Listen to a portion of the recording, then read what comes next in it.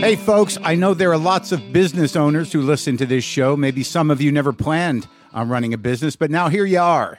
One thing you've always got to keep in mind is how much you're spending on your operating costs. That's one of the first things we had to keep in mind with WTF. And with things costing more today than they did when we started, you want to keep your expenses down.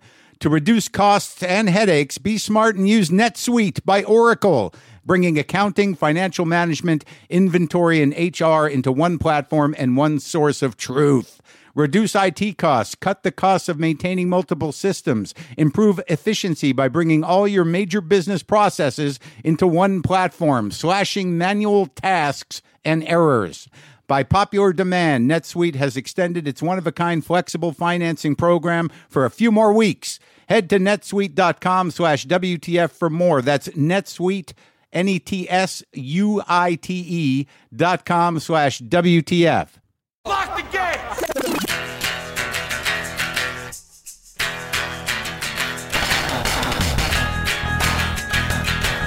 All right, let's do this. How are you, what the fuckers, what the fuck buddies, what the fuck nicks, what the fucking ears? What's happening? I'm Mark Mayer, and this is my podcast. Welcome to it. I am not broadcasting from the regular place. I am not broadcasting from my garage studio. I'm not broadcasting from the bunker in Los Angeles. I'm in New York City. I flew out here. It takes a tremendous amount of overcoming anxiety these days to sort of get it together to travel. I've had worries about the cats. Just when your life is tethered to pets, it becomes a little nuts. I mean, I've been nuts with cats before, different points in my life, different cats. But there was a period where I'm pretty sure I was on the verge of bankruptcy and I might need to move out of my old house. But I couldn't see forward with it because I didn't want Boomer to not have a place to roam, to not have a place to live. Boomer was an outdoor cat. So I'm like, I'm going to have to stay in this house no matter what for however long it takes Boomer to die. And Boomer disappeared years later, but nonetheless, tethered to pets. Panic. I don't know how people do it with kids. But anyway, I made it. I made it here. I flew on the plane. I was with, I was flying with Jeremy Strong, not together, but he was on the plane. And we've been talking lately. I have an episode with him coming up. Very, very good guy, earnest guy, giving me a lot of information about restaurants I should go to when I'm in London next week for my shows. I believe there's still tickets for the Bloomsbury Theater live podcast taping with David Baddiel. You can go to WTFpod.com/tour for information about that. Today in the city, just earlier, just before I might be in half a meat coma. I went over to Katz's, saw my buddy Dave, Dopey Dave from the Dopey Podcast, set me up with the buffet of meats and pickled products and a bit of babka at the end at the Katz's. I do that every year. I'm going to do that until I get diabetes or a heart attack, I guess. The yearly, probably take a little off my life, but not a ton. But I'm just here, man. I'm here tonight. I'm going to be doing a music benefit with Jimmy Vivino.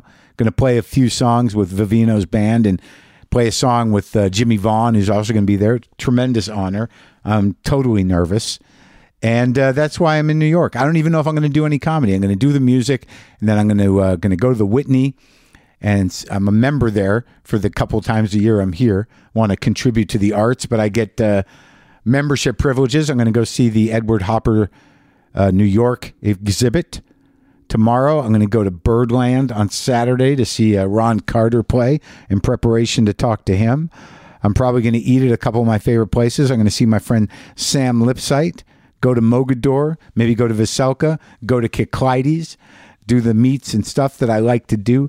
I don't feel like I'm going to go to the cellar. I've kind of, I don't know. It doesn't sit in the same way it used to with me, that place, for many different reasons. But I don't know.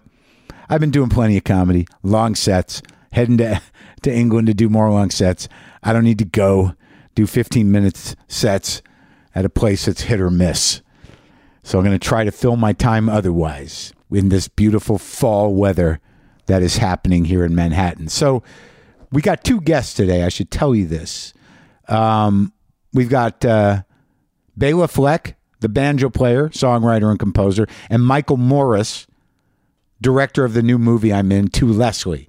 Now, I went to a screening of this movie the other night, and it's the first time I saw it on a big screen. I brought Kit, and there was supposed to be a Q&A with me and this guy, Michael Morris, the director. And I'd never seen it on a big screen before. And I got to be honest with you, it looks amazing. He shot it all on film, which was kind of intense shooting it because he only get 3 takes. And we shot it in he shot it in like less than 3 weeks. But it looks great. And it's really kind of a sweet movie. Andrea Riseborough is stellar. And it came out great. And it was funny. We watched it and then we're supposed to do a Q&A. And the person who was supposed to do the Q&A from NPR was a no-show. So I said, well, I just so happen to be a pretty good interviewer. Why don't I handle it? So we basically did a version of what you're about to hear in a way. Only this is me. We're sort of discussing, we're Michael Morris, a director. He's done a lot of episodic television, including Better Call Saul.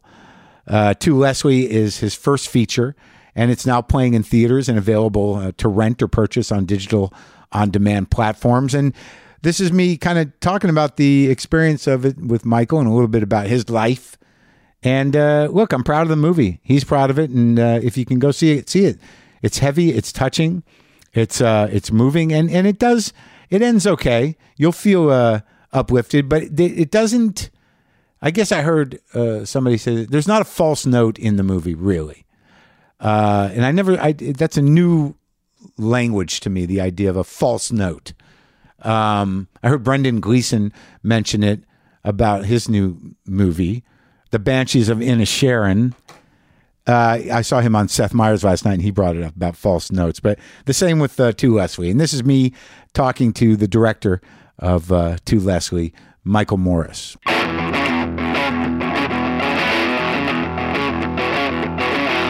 So now I didn't before you asked me to do this movie. Yeah. I had no idea who you are. Fair enough. You're clearly not from here. No, I was born in London, raised in London, and I was a theatre director in London actually. So for a long. How old are you? I am. How old am I? I'm 48. I don't usually ask people that, but you look very young. They do? Yeah, you're holding up pretty well. 48. It's good. You're not wrinkled up. Not yet. Yeah, it's coming. So, but what do you mean? You come from a big family in London? No, I come from a small family actually. Just myself and my sister. Oh yeah. She's an artist. She's a painter and a sculptor. Yeah. What kind? Figurative, abstract? It's a good question. It's figurative, but colorist. She's really free. She's really talented. She went to the school in Paris and won their prize there. And wow. she's just full. She's someone who is able to sort of channel feelings into stuff. You know what I mean? You will feel something when you see her right. stuff. Yeah. And she's in London? Yeah, she's in London. And she makes a living as a painter? Yeah, and as sculptor and a painter. Yeah, boy, she's doing great. What's her name? Annie Morris. Really? Yeah, check it out. And her husband too, actually, Idris Khan, phenomenal artist as well. They're a great couple. Anyway, that's my sister and me. And your folks are artists? No. Huh. My mother was in the theater actually when she was from New York, and she was in part of the Café La Mama situation there in the 60s. Oh yeah, I just talked to Harvey Firestein. He was part of that. He was, yeah. Big. It was a real thing. My mother was she a Warhol person? She was not. She would be like, I wish. She wasn't cool enough. But she was more of a stage man. She was like the stage manager for a playwright who passed away I think a year or two ago called Israel Horovitz. Yeah, I know him. Israel was a really important playwright, especially early on in his career. Sure, I did Indian Wants the Bronx. You did not. I did. You did? Sure, I did it when I was in college. I did it, as part of stage troupe. I did. I must have been Murph. I love that play. Yeah, it's a big play. It's he's one of those guys that came into trouble for his behavior later in life. But there's a few of those plays that that's a great play. Well, Line was a great play. That was a great. He had so I should say that I knew him his whole life, and he knew me my whole life. And really, because my mother was really dear friends with him early on. And yes, you're right about what you said, but I don't think it overshadows the legacy that he had as a playwright. He was one of the few American playwrights that wrote like a French playwright. Yeah, and his son's a Beastie Boy. His son has always been a Beastie Boy, yeah. But doesn't talk about his dad much. No, but they're a great family, though, yeah. Actually. His daughter's a producer and his other son is a novelist. Like, they're really cool family. So you grew up with... a little of that. But oddly, an environment that was at least art positive. Yes. That's I've never thought of saying it that way. I'm stealing it. Okay. That's what it was. They'd never made their living in the arts, but art was important. Yeah. Yeah. So do you go to school for it? No, I didn't. I studied because I wanted to be a writer, and I wanted to be very early on a theatre director. That's what I did from 16. So I went to school for English. I studied English literature. Yeah, me too. Where? Like a fancy school? Yeah, Oxford. You went to Oxford? Yeah. That's fancy. Yeah, I guess so. Yeah, it just felt like, it is fancy. I'm proud of it now. Yeah, good. And how about you? Where were you? Boston University. Yeah, that's fancy. No, it's not. It's just a big private school. It's expensive. It's more expensive than Oxford. Sure. Yeah, well, that doesn't mean it's good. They've slowly taken over the entire city, I think. But I studied English, and I did stage troupe. I did theater. I directed some theater, and I did a minor in film studies, which was an art history major or minor. Yeah, I did art history and English and history. Those were my three. I loved that. Yeah, I don't think I really wrapped my brain thoroughly around my studies, but I showed up and I took it in. Yeah. Yeah, and I did a lot of stuff, edited the English Journal, wrote poetry. Yeah, I did the same thing. You did? We had a similar track. I didn't realize that. Yeah, I was big into writing poetry. Yeah, I will do it sometimes as an exercise. Yeah. I don't necessarily show anybody, but it is part of my process sometimes to write things in the form of those type of thoughts. Yeah, I think it gets harder. Unless you really commit to it, it gets harder to keep that part of your kind of creativity alive, I think. Well, it's ridiculous. So, like, in the sense that, like, if you're going to be a poet, you kind of got to be it's got to be your life. Yep. Because most times you've got to be an academic, and you got to live in that insulated world where poetry is important. Yep. I'm not condescending it or trivializing it, but just because you can write a few lines, you can't be I'm a poet. Yeah, I mean you can, but one poem doesn't make a poet. You're right. It's a life. Yeah, it is. I had that moment leaving school. I thought that's what I was going to do. Yeah. And then I had that exact poetry? thought. Yeah. And I thought, like, I can't make a living as a poet. No one can. You become like, the poet in residence at the zoo or something. Yeah, you know what I mean? And I was like, that's not for me. That sounds like an interesting job. Is that a job? The poet in residence at the zoo? I think it might be. Is that a regular zoo job? I kind of like that idea. What are you? I'm the poet in residence at the Los Angeles County Zoo. Wow, I didn't know they had those. Well, to me, so I beeline to theater directing, which isn't exactly a great living, but it was more in the world. It's a community. Yeah. You know what I mean? Yeah. I mean, I know a couple of people that are poets. One guy who I went to college with, who I don't know. It's just that world. It's very specific. But theater directing, so you just jump in? You do any acting? No, I mean, I acted in school. I actually acted in one of Israel's. I did Line, but I was in it and directed it because it was hard to wrangle the cast, and so I would step in. I did enough acting to know that I wasn't an actor. Yeah. But I have a real reverence for it. Like, I like the fact that I know that I'm not an actor, if you know what I mean. Yeah. Because it allows me just to sort of participate in a different way. It's like the directing thing. Like, I noticed from watching To Leslie, our movie on a big screen last night, that there is something about the gift of a director, and Lynn Shelton had it as well, is letting things sort of play out, knowing when to step in or when to stop it. And in To Leslie, there's a lot of long shots, not long, I mean time-wise, that are not talking. Mm-hmm. And there's certain courage in that, and you've got to have a certain confidence to let that sit and not be like, I don't know. Yeah. Is this going on too long? This was never. I mean, I think it's. You did a lot of plays. My favorite playwright. Yeah. Growing up was Harold Pinter, right? And Harold Pinter's all about. Everyone auditions with that birthday party. I love that birthday party speech.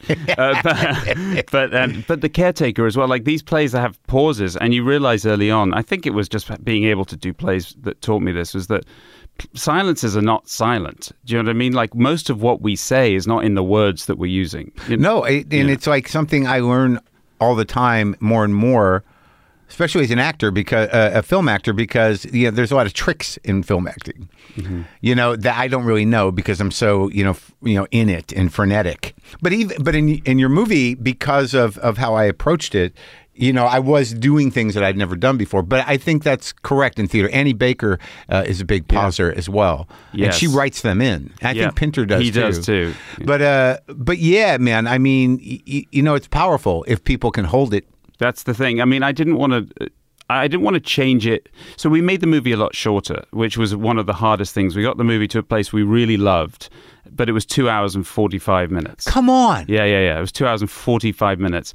And we loved it. We screened it for our producers, and even though we all in the back of our minds knew it couldn't be 2 hours and 45, although that's crazy. Some movies are. It's coming up on 2 hours now. It's just I can't even imagine what. Yeah. Where was all that meat? It wasn't with me. Well, you got like everything I shot is in there except for one thing. Almost. Yeah. There's maybe.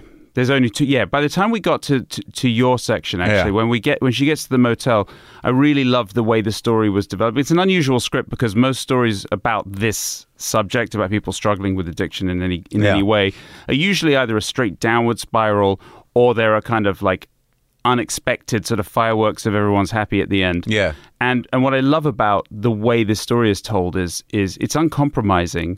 But then when you meet Leslie, when Leslie meets your character, there is a slow turn. There's a slow turn towards, I don't know, some sort of humanity or someone actually seeing her. Yeah. So it just felt really the real way to tell the story of some degree of compassion. Yeah, so I really liked it when we got there. Right, where there's a combination of her truly, or close to, of having had enough. Yeah, she was like she couldn't get over as well. There's that process of like she can't really pull guys anymore. She can she can't hide her hustle. Yeah. So why this script just popped at you right away? Yeah, it did, for every reason. I mean, there's a lot of reasons. I mean, I think it's Ryan's just a beautiful writer. He underwrites things. Wait, now has he written anything else? He has, but I hadn't read anything else. I had only read this. He's a really prolific writer, actually. But I mean, he had a movie made earlier by Netflix. But I think this was the one that came from his heart. It was about his mom. Yeah, and him. Yeah. Riceboro, Andrea, you worked with years ago as well. Yeah, we did a show called Bloodline on Netflix together. And you just knew she was the one to do this? Yeah. My very first, I've still got the copy. I wrote Andrea Riceboro right under the title. She's not, on paper, you'd go, oh, she's from the north of England. Yeah. She's not Texan. Yeah.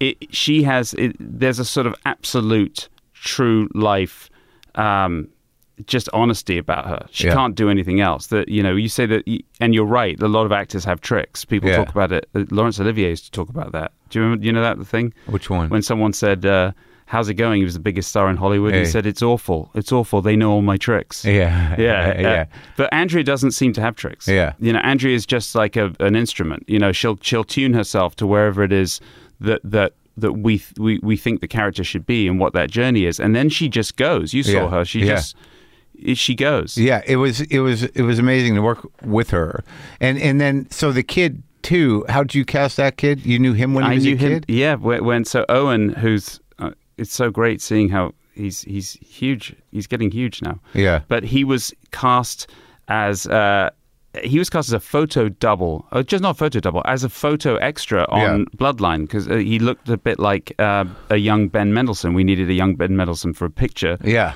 And he was a high school kid in Florida. Wow. And he came in, and then a season later, Glenn Kessler, who was writing the show, was like, we need to do some flashbacks with young Ben Mendelsohn. Yeah. So we were like, let's call that kid and hope he can act. He was brilliant. He was so brilliant. I'll tell you this, I've never seen this happen before for a realistic show like Bloodline.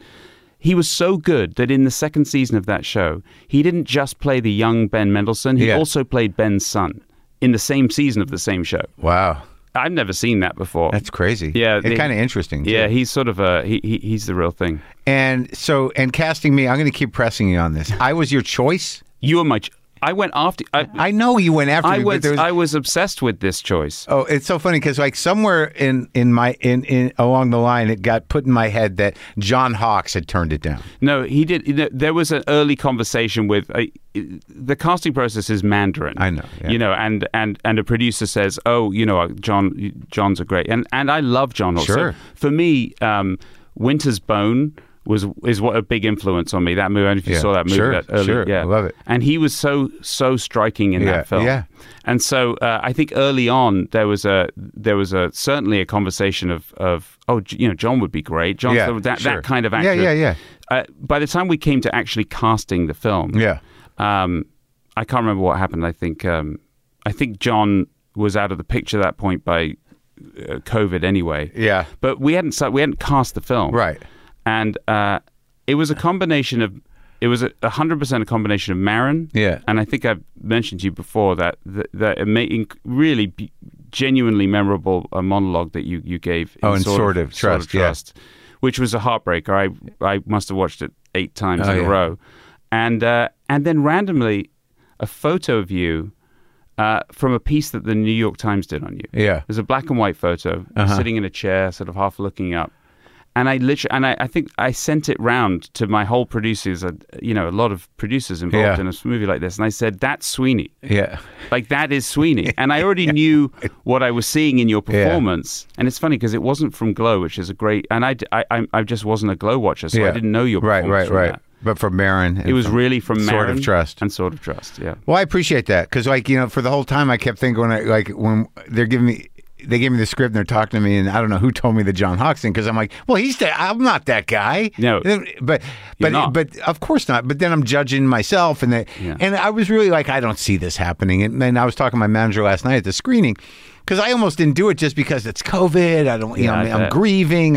Whatever. I'm not the right guy for this. And then, and then I got the text from Chelsea Handler. And I'm like, what is this? The Enforcer. Yeah, and she's like, Michael Morris wants you to do his movie. I think you should do it.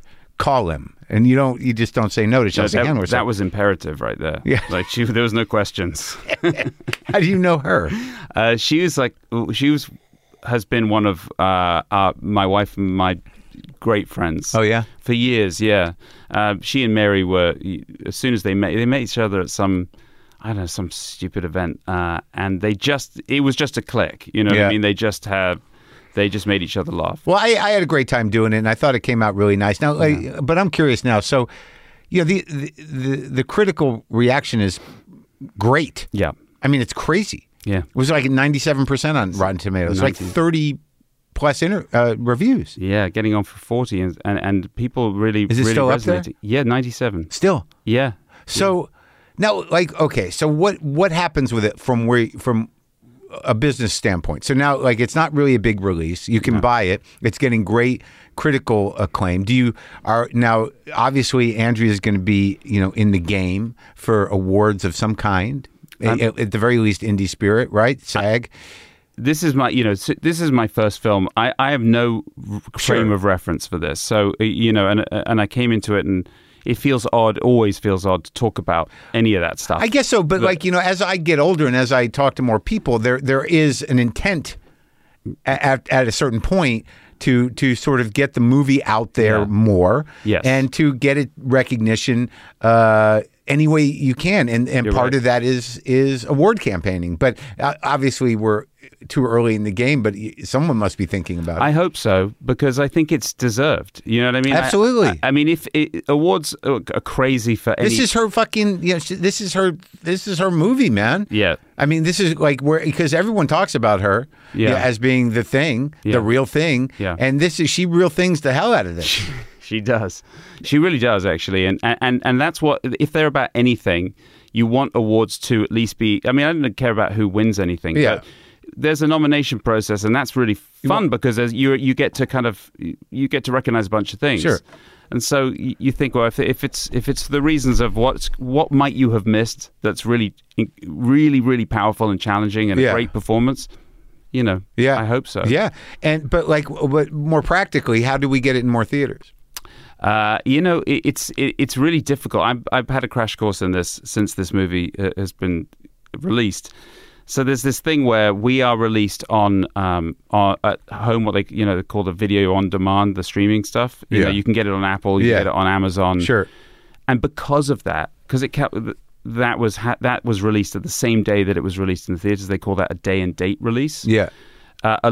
There seems to be a thing out there in the world that movie theater chains don't approve of that model. Uh-huh. They want what's called a window, where you say, okay, we're going to be only in theaters for a week or 2 weeks or a month. Yeah. So if you come at them saying we're also available at home, a lot of movie chains are not interested in showing the film. That's just a policy. It's nothing. They don't even think they've seen the film. They just say we can't. But what about these smaller theaters? Yeah. Well, I mean, I think people have to go. I think it'd be great if people went. And by the way, this is a movie shot on film, as we've said. It's designed to be. It's shot in a widescreen. It's 2:3:5, which means it's the same. It's the same sort of epic ratio that you want to see in a movie theater. Yeah, it's great. Looks great. It really looks good on a widescreen. Yeah. So I encourage, even though I want people to see it, if home is the best way, that's the best way. But I just saw some people tweeting like the closest theaters in another state. I know. But I think that our film distributor, fell in love with the film at South by Southwest. Yeah. And they bought it for absolutely the right reasons. That they didn't buy it because this was going to be, Top Gun Maverick. They bought it because they love it. Yeah. But I think there's a reality, it seems to me, about how you release something like this. I don't know. I hope there's a second life for more theaters. Okay. I do. Well, great job. And I was honored to be part of it. Well, it was an honor to have you. Thanks, truly. Man. Good talking to you. Thank you. There you go. Good guy. Nice guy. Talented guy. Movie's great. To Leslie. It's in theaters and on digital, on demand now. I'm pretty good in it. As my friend Steve Brill, he mentioned to me that my friend Steve Brill was a friend of his and his wife's, and he had seen it, and I was like, why didn't he text me about it? If he liked it, where's my buddy Steve Brill with the text? Huh? Where's that? And then, of course, he went and mentioned it to Steve, and Steve wrote me, I just remembered, I did mean to text you last week after I saw To Leslie, very moving movie. Congrats on being in that thing and sharing screen with that incredible actress. Seemed like you got to be in a sort of Sam Shepard play or play the Sam Shepard role. It's pretty cool. Best Marin performance since Night of January the 16th, which is a play I did with Steve in stage troupe in college. He said, I'm impressed and jealous, which is weird because I'm not an actor, but I really want to do cool shit. I texted back, thanks about the movie. I held my own, I think. It's a good flick. And Steve said, I was so nervous watching her crush so hard and knowing you were coming up, but you did hold your own, which is sort of like lasting in the ring with Tyson or something. She was just incredible, fearless, fearsome. So congrats. I said, thanks. That was very nice. A nice exchange. But that's why I guess it was like that. I didn't go in nervous. I just was like, I can only do the best I can do. So Bela Fleck is the banjo player, is one of the great banjo players, has taken the instrument to new places. He's on tour right now to support his album, My Bluegrass Heart. You can go to belafleck.com for tour dates and tickets. He is a fan of this show. And he sent me his records and, he sent me a personal correspondence. And I'm like, I got to get up to speed on Bela Fleck. I mean, I know he was great and I've heard his name forever, but I didn't know his stuff. So I'm like, this guy wants to talk. He's the real deal. I should talk to him, but I'm going to have to listen to 900 records and figure out where he's coming from. So I did that. And here I am talking to Bela Fleck. Sometimes I wish I paid more attention in school, or in some cases, any attention at all. There are probably a lot of things I could have gotten more out of, like literature, and now it's probably not in the cards to go back to school and study the classics. But luckily for us, there's a new podcast called The Foxed Page that dives deep into the best books of all time. This is basically like the best possible college English class, but more relaxed and fun. No pressure of grades or needing to prepare something to say in class. It's only the books you want to read and know about, presented by best-selling author Kimberly Ford. Everything from Cormac McCarthy to Madame Bovary, from classics like Frankenstein to modern hits like Lessons in Chemistry.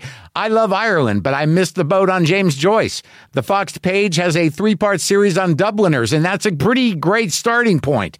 Want to get the most out of what you read? The Foxed Page is for you. Get it now wherever you get your podcasts.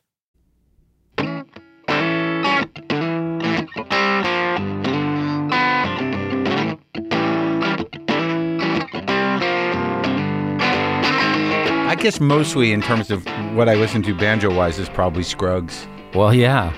And, you know, and I like those records he made with his kids. Yeah. With the Earl Scruggs Experience or whatever it was it? Review. The Earl Scruggs Review. Yeah. And then I got the kids' albums, too. Yeah. You know, because that's like, I mean, it felt like they were trying to, like, you know, make Dad sound groovy. Yeah, it was a brave move for him, too. Yeah. Was that your guy? Well, he's the guy who turned me on. Like, when you hear if you're going to be a banjo player and you hear Earl Scruggs, it's like you turn into a zombie looking for a banjo, trying to figure out how to do it. And it has to be him. It's not just anybody. Yeah. He had this magic something. And yeah, it was him for me. He turned the trigger for me sometime around 4 or 5 years old when I heard the Beverly Hillbillies, which makes no sense because I'm a New York City kid. Queens. That was on TV. Yeah. You know what I mean? What are you, my age or older? Depends on how old you are. I'm 59. I'm older. I'm 64. Okay, yeah. So you were catching the tail end of that show actually being on television, or were you watching it on like Channel 11 or something? I think it was on Channel 11, and it was in the morning. I remember it was light out. Okay, so it was repeats. Yeah. But that opening thing, I mean, I think that probably got everyone into banjo. Like anybody who's going to register banjo that doesn't grow up with a banjo or with music like that, that's where you were going to hear it. Yeah, it's one of those things with banjo where you get all these like amazing opportunities for the banjo, but they're couched in Southern culture and a certain kind of like looking down on it a little bit, like like dueling banjos, for instance. Which that blew me away. I had that record. Right, but it's connected to like a male rape scene, and then you've got Beverly Hillbillies, which is all about how dumb. Well, they're actually the smart people in the country guys are the smart people, but and then there's Bonnie and Clyde, Foggy Mountain Breakdown. It's all connected to sort of these stereotypes. Negative stereotypes? That really locked this down, and when people forget about it, it's actually an African instrument. It's weird to me, though. Like, I think, like I didn't register Deliverance. I just rewatched it. Mm-hmm. And I don't connect that music with that rape scene. Right. But I know the comedians did, and and it also was about... Squeal like a pig. Yeah, and also morons. Right.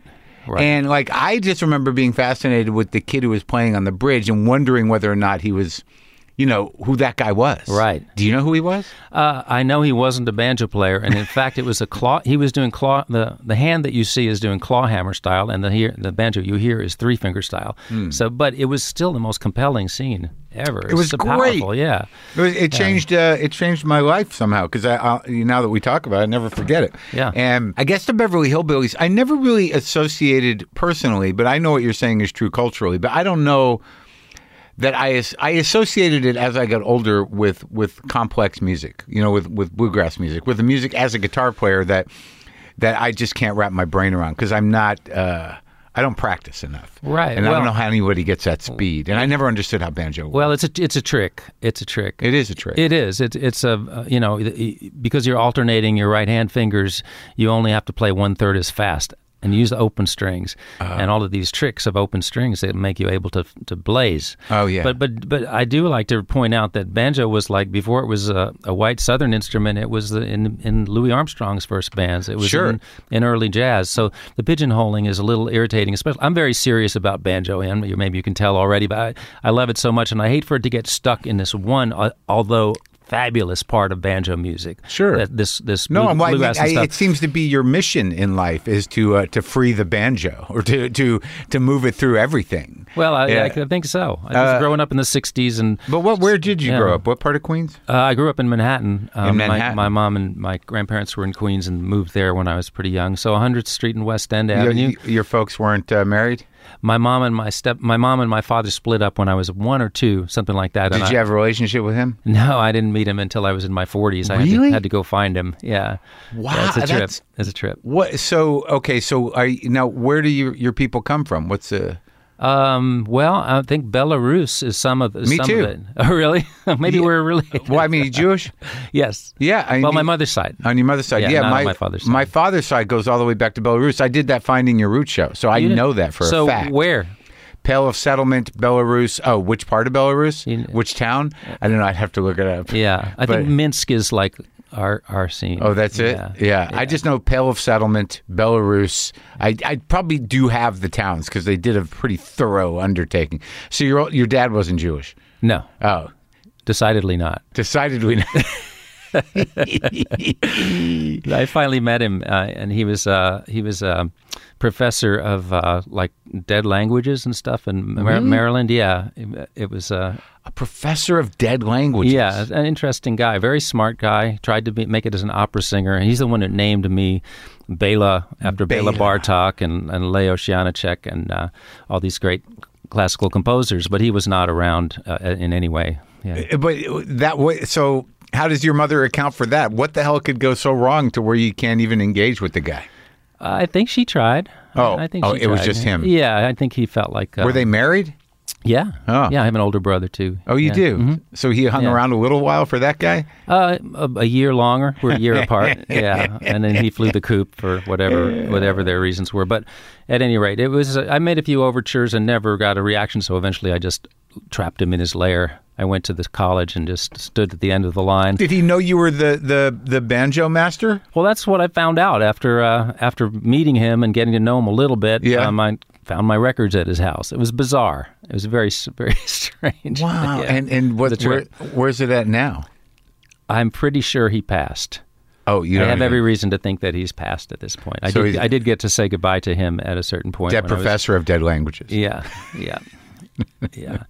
So you did get to say goodbye to him? I was passing through, and I wanted to maybe introduce his grandson to him that he didn't know existed, wow. But then I found him in a hospital bed, like in his what I believe were his last days, because I haven't been able to find out whatever happened. It's been several years. You can't find out?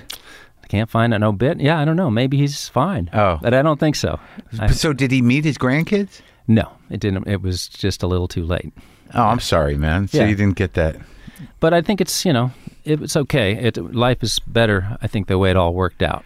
Probably. Yeah. It sounds like he might have been a difficult man. Yeah, he was. Yeah. And your mother was she musical? No. Mm-mm.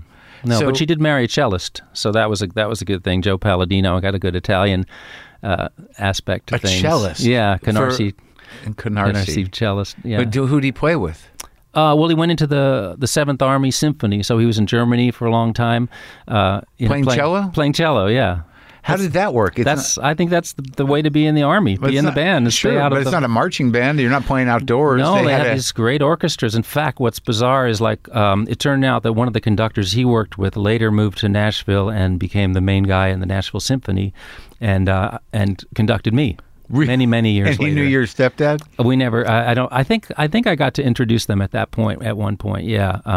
I don't think he remembered. There was a lot of people that went through the 7th Army Symphony. Sure. But apparently it was a crack orchestra. Yeah. And so he got. Were they playing swing music? What were they doing? Oh no, classical. Really? Yeah, all straight classical. up classical. Yeah. Huh. Yeah, so just what they needed in Germany. Americans playing German classical music. Yeah. But so you grew up with classical in the house?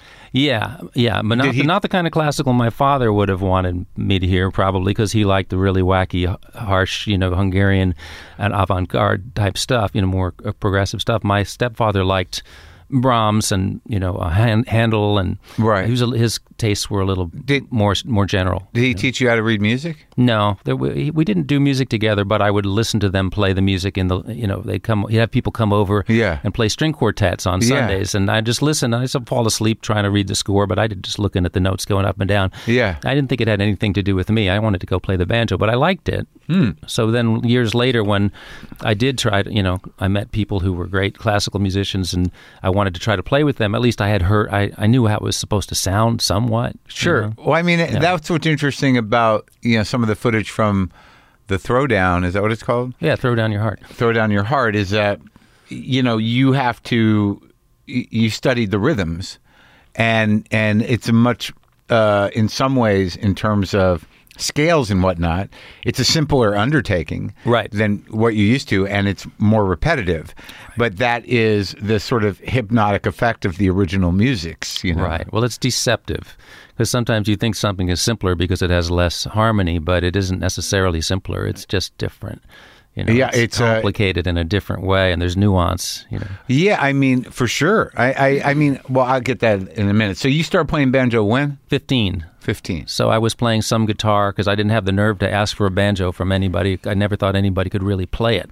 It was just so impossible. Yeah. So I ended up with a guitar. And then, were you in a band? No, just played, Beatles songs and stuff of folk songs of the day, But you weren't some kind of wizard, huh? Oh, not at all. No, I was one of those kids who's kind of like, he likes the guitar, as opposed to when I got my banjo. Okay, so I went to see my grandfather on my just before I started high school, and he said, "Hey, I know you like guitar. I found this banjo." Your mom's dad? Yeah. Yeah. Great dude. And he said, I found this at a garage sale here. You want it? And it was like, I couldn't believe it, and just landed in my lap the day before high school started, and that began an obsessive relationship with music, where I wasn't obsessive with the guitar. The switch wasn't flipped, but once I had the banjo, it became everything to me. And I don't know why. Maybe it has something to do with the father stuff too. It was like a need to prove worth. It became the thing that I poured myself into. Yeah. And by the time I was out of high school, I was pretty darn. I could play a lot like some of the really good players, and went right into professional stuff. So there is something magical about a banjo. Yeah, especially if you're close. Like if you hear a recording, you don't necessarily get all of the nuance.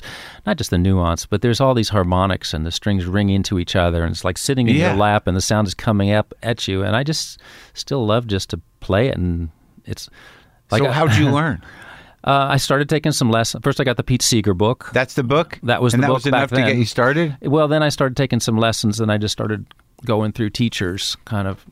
I was moving fast. So so do you feel like you were a prodigy, a banjo prodigy?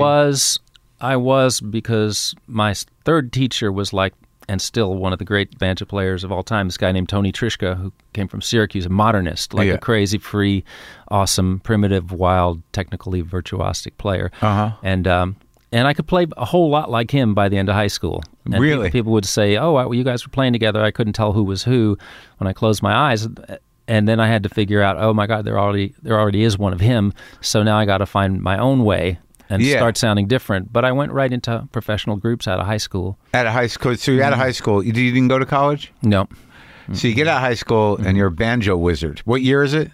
I'm 76. So what are you going to do? Well, that was the question. Like everybody would tell me, including my other teachers, like, you're not going to make a living playing the banjo. It's not going to happen. So you better learn a bunch of instruments, and maybe you could get a job in a country band playing fiddle, mandolin, banjo, pedal steel. I was like, I don't think I want to do that. Be like one of the Mandrells or Marty Stewart or somebody, just kind of jumping around in an outfit. Yeah, it wasn't me. So I joined a band. I just got into bands, and I follow a band through to its, a better band. But like, so you're in Queens. We're in Manhattan at this point. Okay, you're in Manhattan. You're a banjo player just out of high school, and you're an inspired banjo player.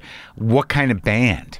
Bluegrass band, but there's this progressive bluegrass thing has been going on for a long time. So there were bands where I could do, like I have to point out, I got my mind blown when I heard Chick Corea at the Beacon Theater, which was a couple of blocks from where I lived at that point. Yeah.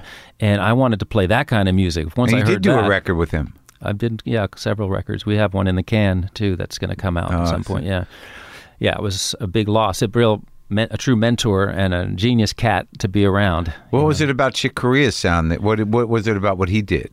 Well, there's a lot of kinds of jazz. Yeah. And some of it is like on the back of the beat and kind of sleepy and loungy, and some of it is like when I heard somebody play like with this forward lean, this Latin energy, I was like, oh, I could relate to that. I could see somehow that working on the banjo, and it just, again, it clicked for me, and it had the same impact on me as hearing Earl Scruggs of like, I don't know what that is, but I want to know. Charlie Parker had the same impact because he played with a lot of ferocity, forward lean, rhythm really. And I think banjo is a percussion instrument and a melodic instrument. So you have, if you get turned on by rhythm, it's a good instrument. Yeah, if you can get into that. Well, yeah, I guess there's a banjo groove that's, I think everyone's sort of familiar with the bluegrass banjo groove. Yeah. But then you kind of move it around. But so you're in these bands. So you're saying there was a kind of a progressive bluegrass music in the as long as I've been 70s? Around, it was already firmly established. All these great musicians. Is that sort of alongside of that first alt country like? Well, there's a guy named John Hartford who wrote the song "Gentle on My Mind," but he was actually a progressive bluegrass creator. What does it mean to be a progressive bluegrass player? It means that you don't just play the old cabin home on the hill. You look for ways to, like, you're influenced by the Beatles and you're influenced by Led Zeppelin and you're influenced by everything around you, and you include it in your music, and it makes for personal music. It's not a museum thing or a carbon copy of another time. It's you being you. And that's been the key to bluegrass surviving, in my opinion, is people making it their own and making it new periodically. Yeah, and that's it's a fun thing to be part of. That side of it. Like, would I be able to tell? Yeah. Well, I mean, if you like Flatt and Scruggs, like if you like Earl Scruggs, you know what that sounds like, and that would be, in the '60s they tried some Bob Dylan songs and they did some experimenting. Sure, I can tell when people are playing covers. Yeah, but no, there's a vibe to Bill Monroe and Flatt and Scruggs and the Stanley Brothers and Jimmy Martin, all these cats that it's like if you like old country music, you like.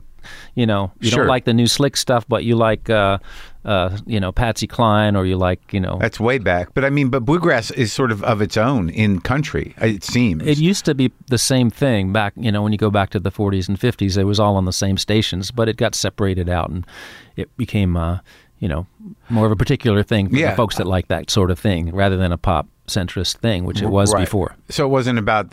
So it seems like a lot of bluegrass wasn't about songwriting; it was about playing. I wouldn't say that. I think the Great Bluegrass Book is full of great songs, but they're of a certain perspective, a certain time, and they tell the story of a person that grew up in this place. Yeah, and so they're very true, they're very real, but I think there's a lot of weak bluegrass songs out there. There's a lot of weak bluegrass playing out there. And is there? It is. And how can you fake that shit? That's the problem. You can't. But people don't already. If you don't know what it's supposed to sound like, you don't know what it could sound like. So you got a lot of folks that would like to play it, and that's cool, but they can't represent it at its highest level. Have you played with Steve Martin? Yeah. How's he? He's good. Yeah. He's really good. Oh, good. He's very creative. Yeah? He's always looking for his own way to do it, and he's not trying to imitate anybody. Does he ever ask you for advice? Yeah, we're on I'm on his board. He gives away money to poor banjo players that are really, really great. He feels like it takes as much work to play the banjo as it is to be a scientist. Well, he loves it. A doctor, and they don't get paid. You don't get paid commensurately for it. So he started the Steve Martin Prize and put together a team of folks like Tony Trischka, we were talking about, and me and others to help them figure out who to give it to. It's pretty cool. Tell me about that guy, though. The guy who you said is kind of out there. The guy that you were playing with in high school. Oh, you mean John Hartford? No. Yeah. Oh, well, John. Like, what do you mean? Like, I didn't play with him, but he was a hero. I mean, he just started doing songs about people smoking dope, and he did songs about real life stuff. But he had it in a bluegrass framework, and it's an album called Steam Powered Aeroplane. That is just one of the great classic things that just turned bluegrass to this new place. And then there was a band that came not too long after that called Newgrass Revival. Yeah, that Sam Bush ran, and I joined that band when I moved to Tennessee in '81. And is that before the Flecktones or after? Yeah, Flecktones was after 9 years of being in Newgrass, and Newgrass was a very progressive. Like, we did long jams and different kinds of unique kinds of things. But your first few records are pretty straightforward, no? Yeah, more or less. I was always pushing. Like, I recorded Chick Corea song on my first solo album. Yeah. Yeah. No, I didn't start out as a straight guy. Like, I moved to Kentucky, and then I got into it. I was like a progressive New York Yankee banjo player. Yeah. And I was like, I don't want to be a Yankee banjo player. I want to be like a Earl Scruggs. I want to be like J.D. Crowe. But Yankee banjo player, meaning that you were a mimic? Like, I didn't really know how it was supposed to go. There's gatekeepers in all these different kinds of music. And you moved? I moved to Kentucky. After how long? After your first record 81. or before your first record? It was it was 79, so it was 3 years after high school I moved down there. To get the real groove. Yeah. So that was your first grail. Yeah. So you go down there Yeah. with your proficiency, that's pretty impressive. Right. So do you get into like sort of banjo wars? I had the folks that knew tell me I was not all that special, and then I had a lot of things I needed to get together if I was going to be any good. And No shit. Like who are those people? Well, they're like the gatekeepers. They're like the people that know. Who are the banjo gatekeepers? We need to know. If you were me, you would have found out. But they'd come and they'd say, okay, you're miking your banjo wrong. Your banjo sounds like shit. You don't have good tone. And these yes, are you can old move banjo? your fingers. They're people that were in the banjo community, and they were. And I got some really good advice from. They became some of my good friends. Like after Scruggs? time. No, not players so much. Well, there was a guy named Harry Sparks and Harry Bickle in Louisville, and they were guys that really knew and really were supportive of keeping the great things about bluegrass together. The god musically down there was a guy named J.D. Crowe, and J.D. just passed this last year. He was a machine. He was just a glorious banjo player in an old school style, like coming out of Scruggs.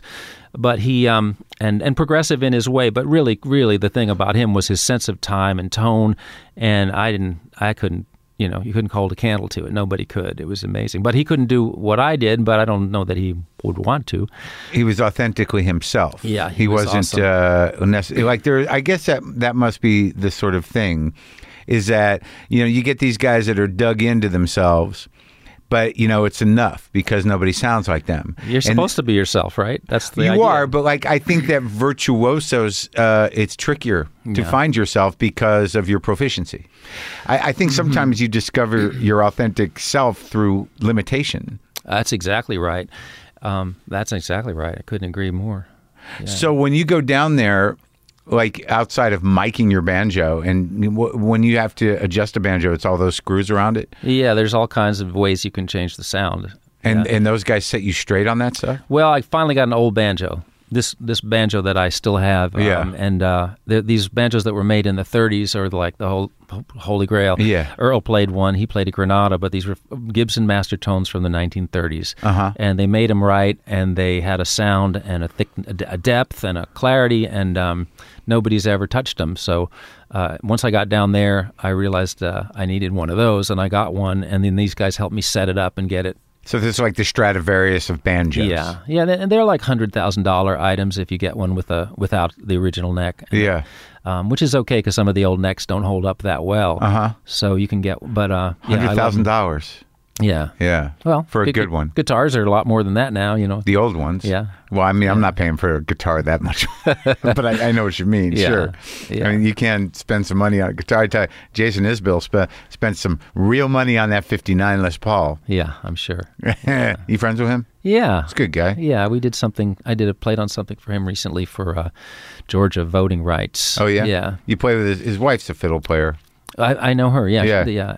Abby and I hung out. My wife is a banjo player, too, Yeah. and we hung out with them at the Grammys one year when we all won and got stuck in the line together, and we've known each other ever Oh, that's since. great. Yeah, he's a good guy. Solid really, songwriter. Really cool dude. Yeah. I like that he's not afraid to speak out about his views about things. He's I know. very active on Twitter. It's and ballsy. Yeah. Yeah, from that community, it's a beautiful thing. It really is. So, all right, so you figure out how to mic your banjo and make it sound different. So what in your style at that time needed to be relaxed or tightened? It needed to be everything needed to be tightened. Everything was, because in New York it was all like, because all of these sort of bluegrassers that came out of the jazz time, they were all about the ideas, and there was a phenomenal bunch of musicians, people like Andy Statman and Tony Trischka and Kenny Kosek. Well, let me ask you real quick before I lose it, because we're talking fast. Is the like, I probably could have watched a Ken Burns doc about this, but was there, alongside of the country tradition of banjo playing, is there a banjo style that originated in jazz?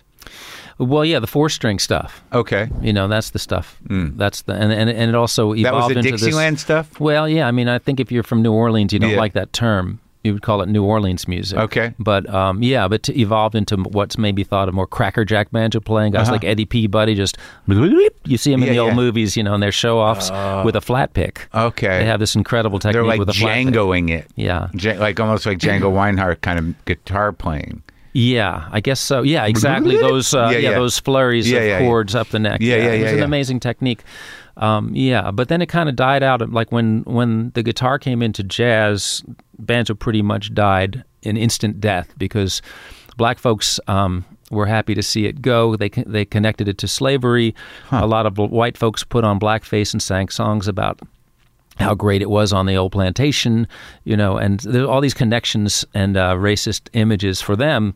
They wanted to get away from it. So when the guitar showed up, it was like, let's do that. Let's get rid of this banjo thing. And then it sort of got excised from the black community. But it's interesting because it's interesting how quickly, I talked to Taj Mahal once, right? So he... Banjo man, as well as other things. Yeah.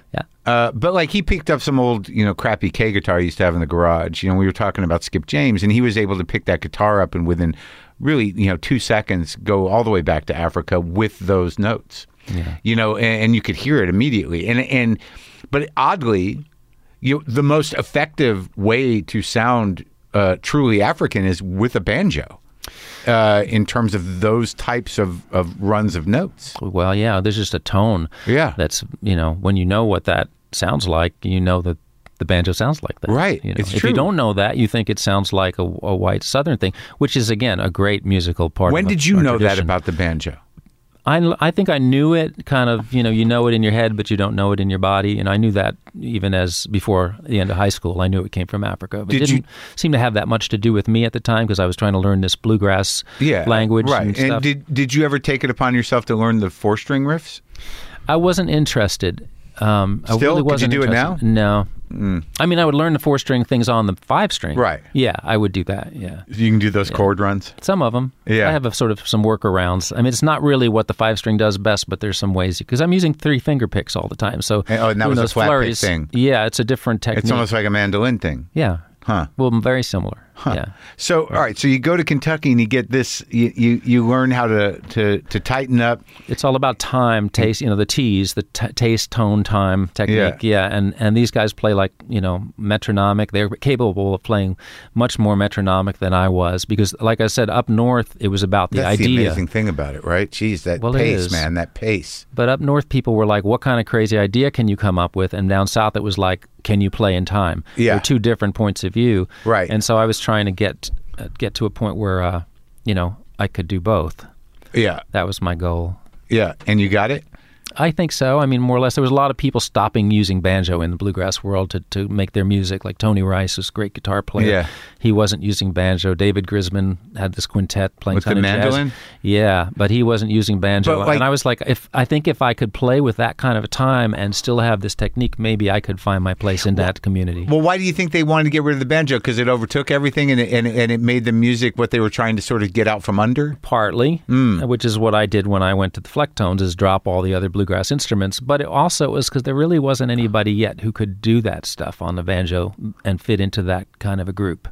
And so that was a whole... Take down the banjo-ness? Not just take down the banjo, but play the kind of intricate music that they were trying to play that was moving in a jazz direction. It wasn't really... modern jazz. Well... I mean, but jazz, but not like they weren't trying to encapsulate a New Orleans sound, which is the original banjo jazz, right? No, I mean they were trying to move into something. Like Grisman was really into. I would say if you listen to it, you'd say it was more like a Django.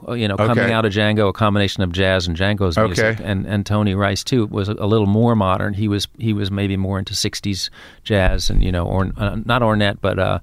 McCoy Tyner type stuff, and he was into things like that, and he was figuring out how to play that on a bluegrass technique on the guitar. Because I listened to the Flecktones records, and there's some of them where it made me wonder if you'd ever played with Zappa. I wish. Because there were some runs like that, because in the production and in the way that you guys were handling the instruments and in the composition orchestration, they were so tight, and he liked to play shit that was fast. Oh yeah, and organized. Yeah, it almost seemed like I don't know that. I don't know Zappa well enough. He must have played with a banjo player at some point. We would have had to just grow, being... Because it just seems like something he would do. Yeah.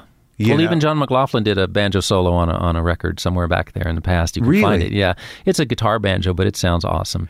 So when all these guys are kind of moving away from the banjo, and you're trying to integrate it into what they're doing, that's when you put the Flecktones together? No, it was some years later. First I had to kind of dig my way in, and I wanted to get in with the Cats, and those were the Cats. Was Grisman and those guys? Grisman and Sam Bush still liked the banjo, but Tony Rice was like the holy grail. We're using that word a lot. That's all right. We're using that a lot today, but it's true. He was the Cats you wanted to play with if you played anything in this music. Those two guys. And so I wanted to get in with those guys, and I managed to find my way. Also, Jerry Douglas. Were you just would you just annoy him? Did you just hang around? Well, a great thing to do is invite someone to play on your record. Yeah, If you've actually got someone who's going to pay to have you do a record, then they'll go, it's a small investment of time. We'll do this session, spend a couple of days. Yeah. And then so I would invite over my grade. Yeah. And say, is there any chance you would play on this record? And they'd say, yeah. Okay, we'll play on a couple of tracks. And then pretty soon they'd say, this guy's okay. Oh, yeah. And then they'd ask you to do something, and then you're in. Okay. That's the so way. When did you know that you'd arrived into that pocket that you wanted to be in? When Tony Rice hired me to play on one of his albums, and it was still one of the greatest experiences ever. Yeah. Which album? Cold on the Shoulder. Yeah? Yeah. Why was it so great? Just because you worshipped the guy? No, because he played with Crow, the J.D. Crow guy we're talking about, and sure. he knew how to make it effortless to play banjo. He had an accompaniment. He's a great soloist, one of the greatest soloists in bluegrass guitar, but he knew how to accompany in such a way that it was like flying. You just felt like you were flying, and you could do things that you couldn't, like a great jazz drummer or any kind of great drummer or any great rhythm player that knows how to put his energy to making the other people sound good. He had this uncanny gift, That's the thing I always envy about guys who can really play and sort of get on, because it feels like a lot of banjos are like flying. That, once you figure out how to do that and you get on that roll, it just never stops. It's addictive.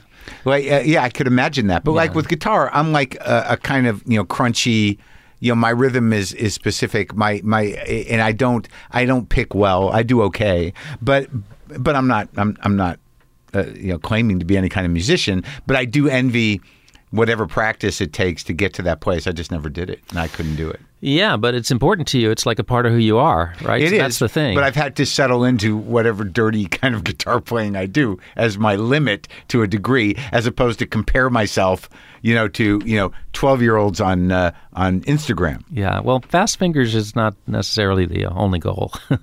It's supposed to be an expression of you and who you are. That's what music is. I've accepted that, and I believe that I am there to a degree. Yeah, but for some reason, there's still something about fast fingers that seems very important in my brain. It's appealing, but whoever you are, there's somebody faster. And I go through the same thing. I wish I could play like McLaughlin. I wish I could play like Yngwie, some of these cats that just on the finger banjo, speed. you mean? Yeah, I mean, I can't. I've come to terms with there's a certain speed. Like in my 60s, I don't think I'm going to get any faster at this point.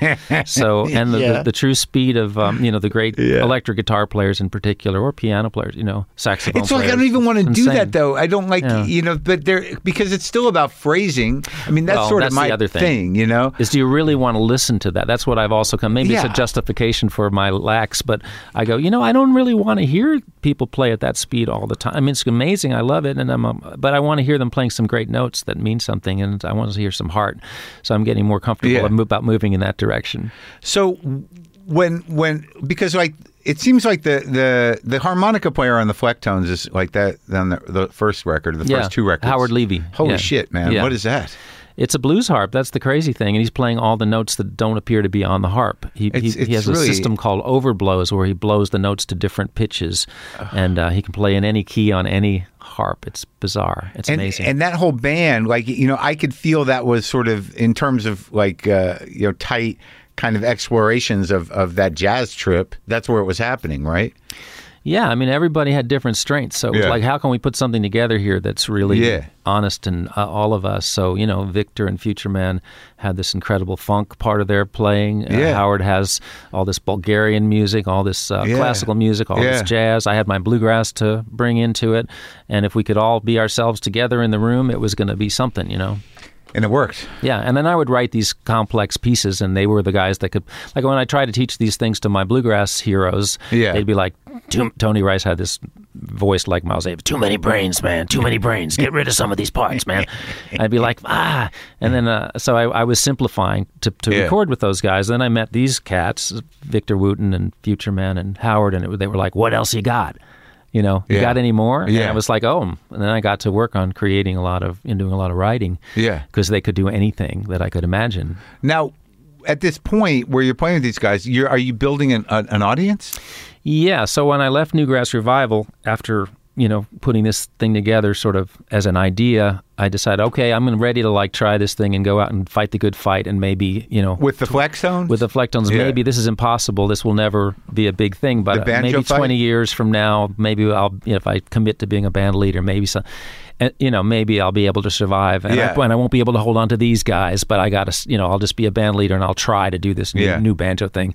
And then it just took off. Yeah. It just within the first 3 years, it was we were on Johnny Carson, we were on Arsenio, we were all kinds of stuff happened. We were at Carnegie Hall for the first time, opening up for people, and it just kind of exploded. And it still makes almost no sense that it would have. People love the banjo. Well, I think they like to see the banjo with black and white guys playing together, funk, bass, and banjo and harmonica, and not what they expected. And it kind of presented as a novelty trip. That's why Johnny Carson would put it on, and then the music there was enough music to make you maybe come back and listen again. And if you listened a few times, maybe you might start keeping it in your life. And are you selling records? Yeah, that's great. Yeah, for that time, I think there was some. A couple 100,000 type things. Yeah, and when did you start winning Grammys? It took a long time. Oh, it did. They called me the Susan Lucci of the Grammys for a while. Really? But then you must. I think it was 7 or 8, that we were nominated. But then all of a sudden, it started happening, and it was, So how many records did you do with the Flecktones? Oh, we've done a lot. You still work with them? We haven't recorded lately, but we get together and play. Oh, yeah? Same guys? We're back to the original group.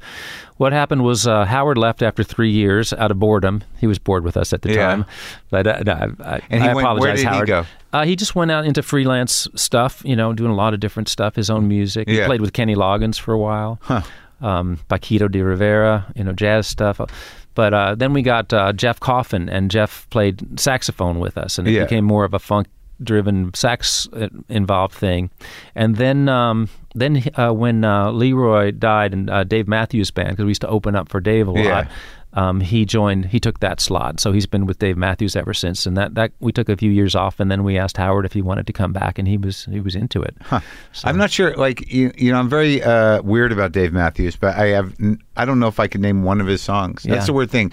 There's something about me and my judgmental ass that I don't know what it is. Well, we all do that. But the truth is, the less you do that, the more stuff there is to enjoy. But I'm very guilty of of having very Catholic tastes. Well, if it isn't this, I don't want to hear it. Yeah, like what ones? Well, it's oddly enough about bluegrass. If we're talking about traditional bluegrass, I want it to be Flat and Scruggs. I want it to be that. If we're talking about jazz, I want Kind of Blue, or I want, Coltrane. The classics. If we're talking about fusion, I want it to be Weather Report or Return to Forever. I don't want to hear the other, but I've gradually, it's occurred to me. How about that in a silent way, man? Come on, man. Damn. This stuff is, you can't be beat. But I've just realized that if I lighten up, I can enjoy a lot more music and not be so. Yeah, I guess that's what I got to do. I mean, I'm running out of time. I should probably do. I can take it in, man. It's I really can. I can take it in. Even re-engaging with your stuff, because you sent me that package of records, and it took me a while. And I'm like, what do I got to know here? Because I like country. I like Scruggs. I like banjo to a degree. But am I going to listen to banjo all day? I don't know. But oddly, in the process of listening to your stuff, the stuff I could listen to over and over again, where the Flecktones was good. I appreciate the music. I know that it's great, but the stuff you did with the Indian musicians, like that, and the classical stuff, and I can listen to bluegrass, and that's fine, but there's part of me that's sort of like, I get it, I know what this is, right, and it's enjoyable, but the stuff you did with Chick Corea, right, and the stuff you did with Josh Bell, that interpretation of that kind of almost American classical stuff, that I thought, I could do that, I could find myself listening to that again, and the Indian stuff, I love that shit. Yeah, me too. But so, how after the Flecktones, you're moving through all these other things, but it still seems like you're you're a banjo missionary, trying to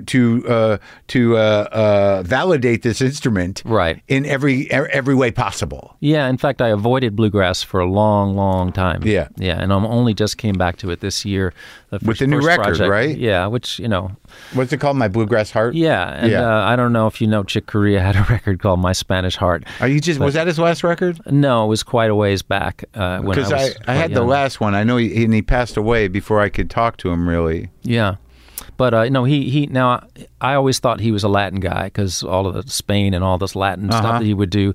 But when I got to know him, I discovered he was an Italian guy from Chelsea, Massachusetts. And I always thought it was interesting that we all think of Chick Corea, and we even won a Latin Grammy together for our album. Even though neither of us are Latin, Does anyone know this? No, we didn't mention it. That wouldn't have been the night. But I thought there was a parallel because I'm a banjo player from New York City, that came into bluegrass. The bluegrass is going to be part of what I do, no matter whether I want it to be or not. It's just in there. So nature of the instrument. There was and I love it. It's great. It's really a great thing. I'm proud of it. But like when you make decisions around taking the instrument to a different place, which you seem to have done over and over again, like with the Flecktones, and then I don't know what came next. Was it classical? I think I was. Maybe after. It's all happening at the same time. I have this pal, Edgar Meyer, who's a great classical musician as well as a lot of other things. And he was the first musician, like truly bodacious classical musician that I knew. That was kind of in my age group. And he started showing me Bach stuff and like sitting down and giving me the time. Did you know how to read music then? No, I still don't read. I use this banjo tablature. It's very slow, but I've got a workaround, basically. You never tried to read music? I tried. But no, the problem is that the banjo, the way it's tuned, there's a lot of different places to play the same note. Oh, okay. And the distance could be this far. I'm holding my hands 3 feet apart. Yeah. To find the same note. Right. And then you're going to play 16 notes in 4 or 5 seconds. So how are you going to sight read that? So you got to know where the note is more than you have to know what the note is. Yeah. So if you see the patterns, you see the numbers, then I can just read it. But I have to arrange the tablature. Like that whole classical record was a big job because I had to, arrange the tablature. Which one? The one with Josh? Yeah, that one. So if you don't want to be bored and get sick and tired of your trip, you got to go find new stuff. So to wake you up. That's also what drove you then. I think it's a little bit of attention deficit disorder. But that makes sense to me if you're a pure music guy. Yeah, you know what I mean. A lot of people. Bored. Yeah, but I mean, you're in a world of music where. I don't know what the difference is, but it's not like, no producer's telling you like, we got to do that song over and over again. I'm the one that says, let's do it over and over again because I want to get it really good. No, I mean like to sell records. I mean like we want this to sound the same. We want the new record to be like the one that sold a bunch of records. Right. Whereas like it seems like in the world of musicians you're in, it's like, where can we take this thing? Yeah, we would avoid all those. Like, for instance, we wouldn't. We had sort of a hit, like a VH1 hit of a tune called "Sinister Minister." It was instrumental, but it did really well, and we wouldn't. We wouldn't even play it. Was the Flecktones. Yeah, we wouldn't even play it at gigs for a while. We just got tired of it, and we were always like. People would say when they came to see us the first time that it was just so new and special, and then when we came back the next year, if we played the same stuff, it wouldn't be new and special again. So when we came back, we'd make sure we had a whole different set list year after year. And so they would have a possibility of having that experience, over and over again with the same band. Yeah. That you wouldn't know what was coming, which is not the way you build a music career. Really, I've discovered, that people want to hear the hits. They want to. You never played in Sinister Minister. I can't believe you never did that. We came to see you. We came all this way. So now I've lightened up. And Chick Corea didn't want to play Spain, and when he did, he would play a screwed up version of it with all the wrong notes because he was so sick of it. But then later in his life, he was like, "Yeah, let's play Spain. We're going to play Spain. We'll play it right. Let's do it." Yeah, give them what they want. Well, he was thrilled at a certain point in your life that something connected like that in a more of a mass way, and not ashamed of it, but proud of it, So, all right, so you're saying the African thing, the classical thing, and the Indian thing, that all happen simultaneously? It doesn't look just that ongoing, what's interesting. You're trying to learn stuff. Yeah, I know, but like tell me a little bit about that Indian thing, because I'm kind of like fascinated with Indian music. Oh, man. And, there's something about meditative kind of repetitions that like I can listen to it all day long. Yeah. And I like that record. So how'd that come together? Edgar, I was telling you about Edgar Meyer. Yeah. We had written a piece, a banjo concerto, a duo concerto, bass banjo concerto for the Nashville Symphony. Was he one of those on the 3 banjo player records? No, he's a bass player. Oh, what's that one with the 3 banjo That's player? Tony Trishka, who I was telling you about, and Bill Keith. Yeah. Man, you really do your homework. I thought there was going to be a guy over here, like with a list for you of everything. No, I was listening. Yeah. Okay, well, thank you for that. So anyway, we had written a piece, and the Nashville Symphony built a new hall, and they wanted Nashville composers to write a piece for the new hall. Yeah. And so they asked us to do it, and we said, well, we just did something for you guys, and they said, well, what if it's a triple concerto? And so we started looking at who we might want to do that with, who we could learn from, and we had on the list, it was like Bobby McFerrin and Wynton Marsalis, and our favorite pick was Zakir Hussain. Yeah. Zakir is like this guy we always wanted to have time with. Is he the sitar guy? No, he's the tabla guy. god, yeah. Oh. And so and he's the guy we were able to get. He's the guy we most wanted to learn from because he had the most information that we didn't have. And so we started writing with the rhythms, but also, the album was called The Melody of Rhythm. There's a lot of melody too. Because it does. It actually has notes. The tabla. Well, the tabla does, but Indian music. He's not trapped on the tabla just because he plays the tabla. Right. He knows that music inside out. So we started writing this classical work that used Edgar's harmonic knowledge to try and figure out how to use these Indian rhythms and classical harmony, and created a whole thing. And then we started touring with Zakir, and that led to knowing a lot of the other great Indian players and going over to India a good bit and just experience. In fact, last night Zakir and a bunch of world-class players came to see my bluegrass band in San Francisco, in Oakland. Yeah, it was real sweet. They live up there? He lives there. Yeah, and these folks tabla player or the tabla player. Who played sitar on that one? The one you put out? Who played the sitar? There was no sitar in that. There was none? VM Bott, who played a slide guitar that sounds like VM no Bott. sitar player. No, that would sound like sitar, but that's it. He's playing it in an Indian style. Yeah. Oh yeah. Yeah, because obviously it fooled me. I didn't realize. It would... Because I was wondering about it. Because I heard that. I'm like, they got a dobro player on this? Right. No, that's this guy. He's an amazing musician, yeah. And so just starting to interact with those guys and realizing that banjo worked really well with those instruments. It's a cousin, and they liked it. They were like, well, it sounds like one of our cousins of our... They might even claim it and say, no, it comes from India first, not Africa. Well, it seems like there is some form of banjo in China. Yeah, and one in India, and then several in Africa. That's right. That that I guess Middle East too. Yeah, if you're going to go to primitive instruments, you're going to either have a gourd or a drum that you're going to put stuff on. I don't know when they started emptying things and making holes, but it seems like a lot of that stuff is just strings over something that has a tone of its own. That's right. It's the most natural thing in the world. Right. But it's neat that skin has a sound to it. That vibrating membrane has a thing. Yeah, that's right. That what makes it different. But I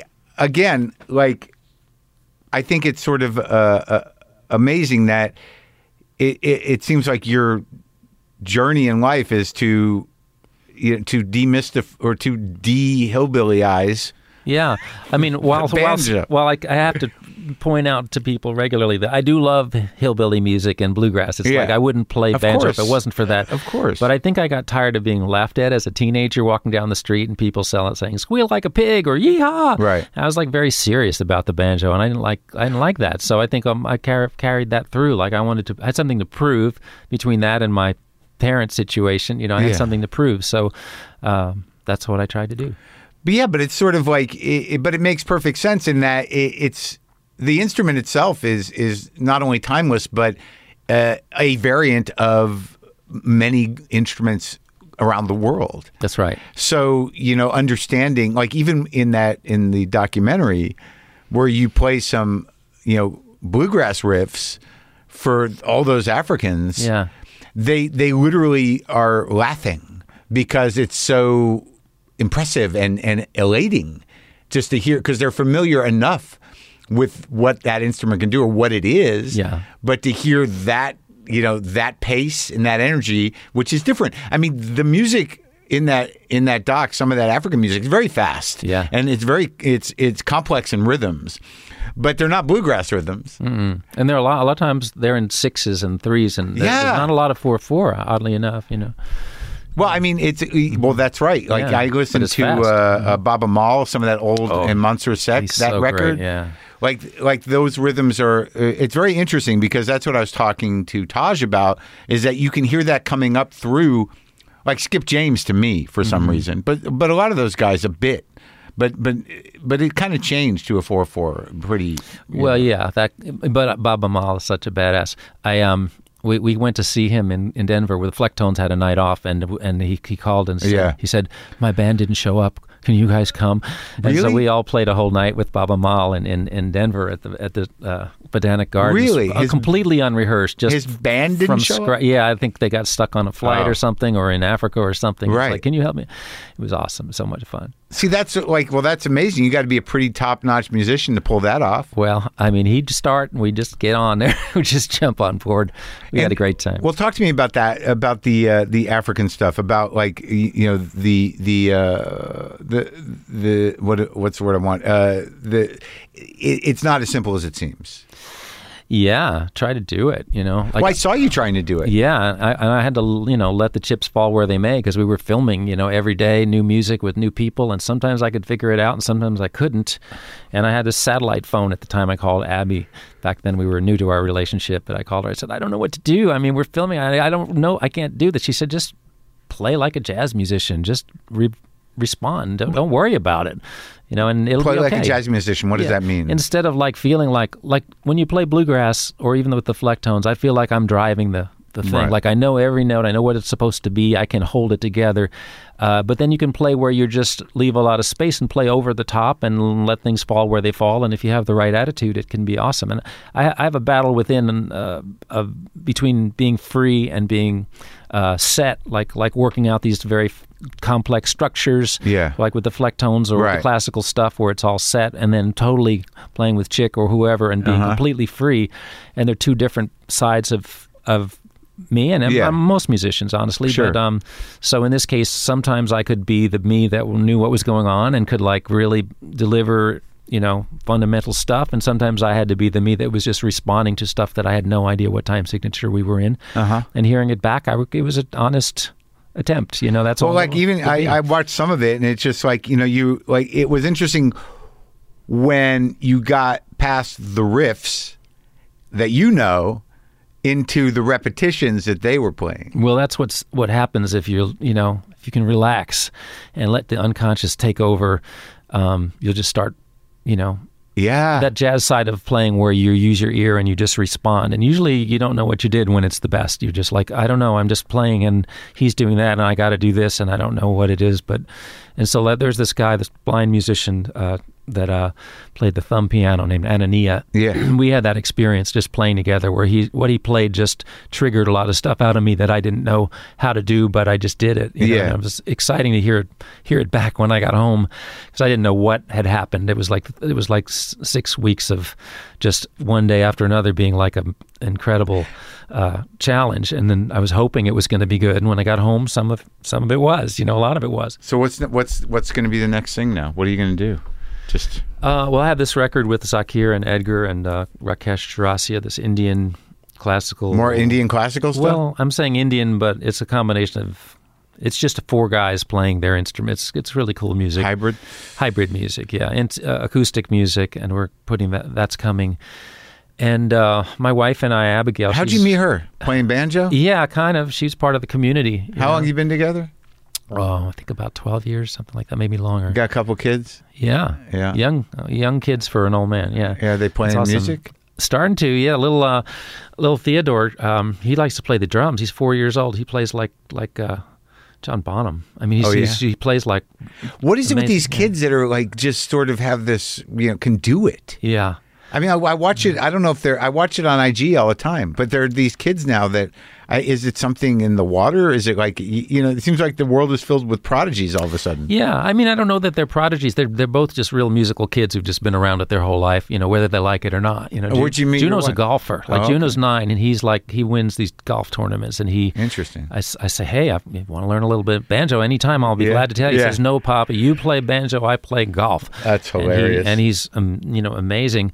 But lately he's become interested in fiddle, and he sings like a bird, like with perfect pitch. So I think things could turn. I'm hopeful, but they don't have to be musicians. They have to be their thing. But how'd you meet Abigail? Or just on a festival or something? I know she came to see me. She's a little bit younger, and didn't like it. Heard the Flecktones, because she likes the real, traditional stuff, the old-time stuff, so it wasn't her thing. You guys record some old-time stuff sometimes. We do, yeah. But over the years, we met through the community, and then I always thought she was an example of the kind of person I wished I was with. Yeah. And then one day, we weren't with other people, and I stalked her, and that's how it went. And that's how it went, and it's been the best thing that ever happened. Do you play a lot? Well, we go out and tour together. We take the kids and we go on a tour bus and play, small venues. And, you and I play some of the same venues. Probably, like Tarrytown, Music Hall, things like that size. Yeah. And we go out and play. We get 6 or 7 or maybe 8 or 9 banjos on stage and trade them around. And no shit. And she's a really good performer. Like, she's very good with the audience. Yeah. I kind of stand there and try and think of something to say and let the music do its thing. She's got a communication skill that's really beautiful. Yeah. She's a great singer too. So it's nice. It's nice. Great. Yeah. Let's take the banjo out. Oh, really? Are you sure? Yeah. If that mic's going to work good with it. Yeah. Let's give it a shot. You want to play? You want me to demonstrate things? What do you want to do? Sure. I'd like...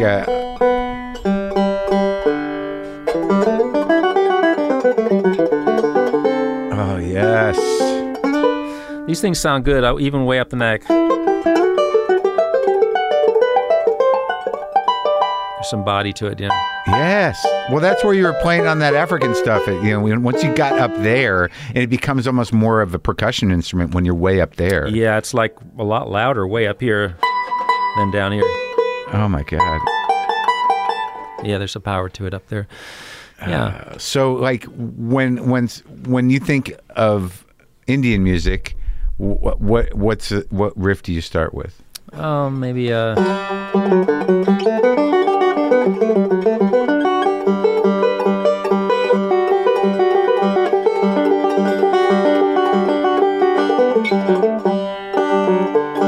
something like, that's Hansa 20. It's called, it's like the easiest starter. Do you ever try? Some good scales, like, I'm sorry to interrupt, but this is one I love.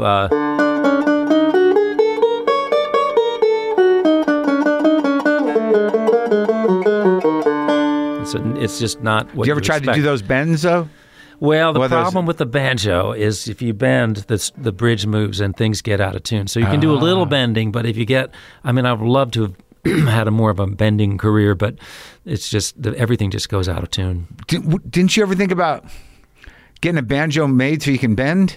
Well, an electric one. Yeah. You lose all the sound if you have a solid bridge. I can't believe that you, Bela Fleck, cannot have a guy make you a banjo you can bend on. Well, we do have these. Oh, yeah.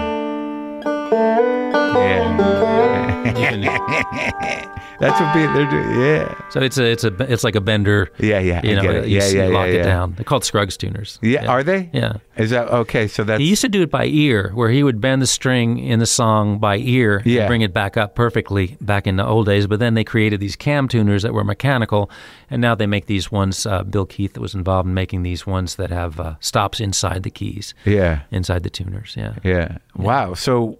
All right. Well, I'm wary to play whole pieces of other people's music because I don't want to get charged for it. But what, you got an original one? I could play just. I just like to start playing and see what happens. I could just play a little bit and see if anything good happens.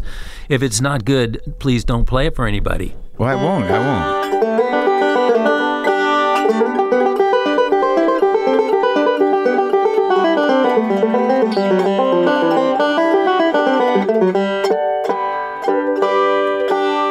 I like to just fool around.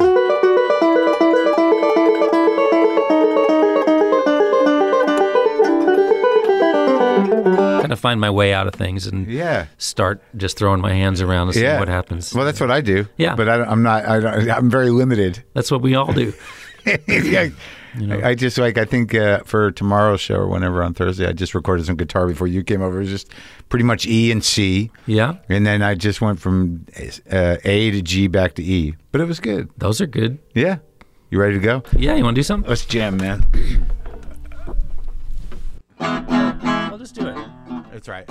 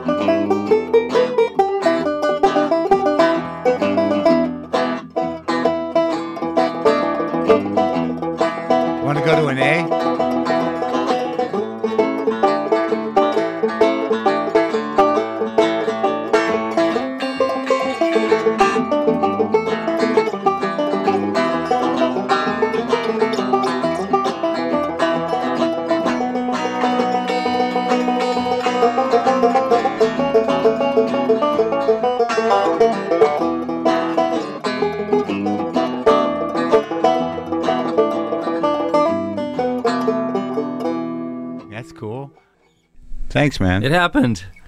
It's great talking to you. It's great playing with you. Thanks for coming. Hey, thanks for having me. It was a real fun conversation. And I'm a big fan of the show.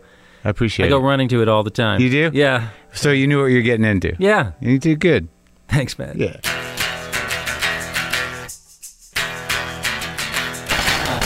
All right, there you go. Little banjo, little guitar. Yeah, the whole ride. His most recent album is My Bluegrass Heart, and you can go to BelaFleck.com to find out where he's touring for dates and tickets. So, okay, that's that. Hang out a second. Look, folks, for Full Marin subscribers, there's a new Ask Mark Anything episode posted with answers to your questions about lots of stuff. Here's a bit of my answer to a question about why we haven't had Bob Dylan on the show. And then, I was told to just call Jeff Rosen. So I called Jeff Rosen, and I was like, look, man, we met a long time ago, and look, he knows that people know the show.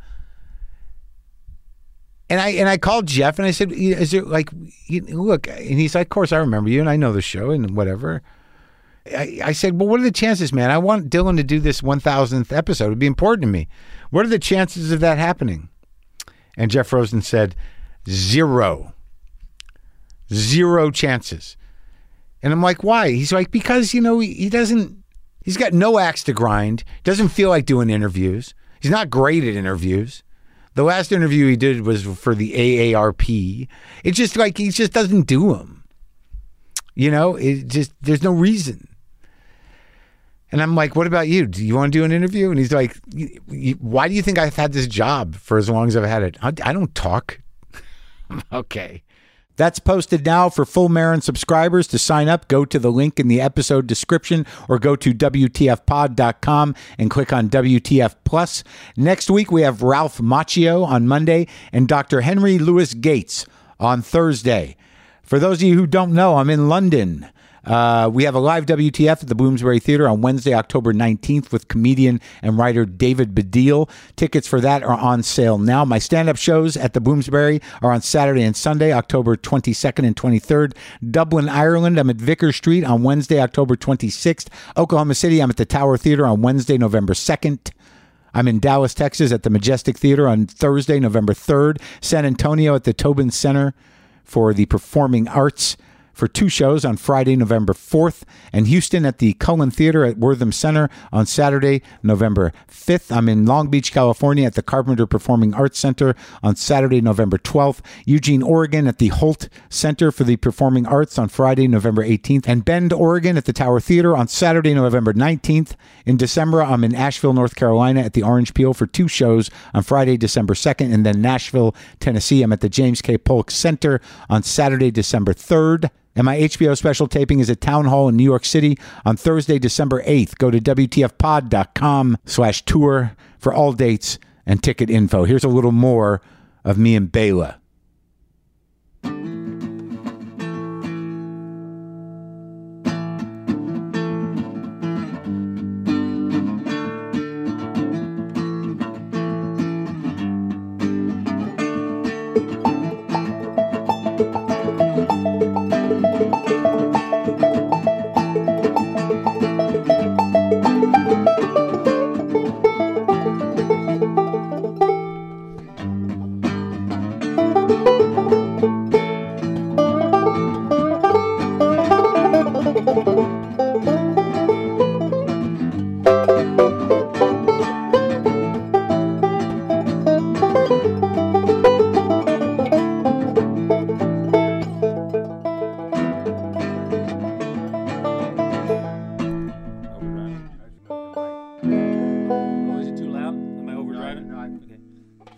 I fixed it.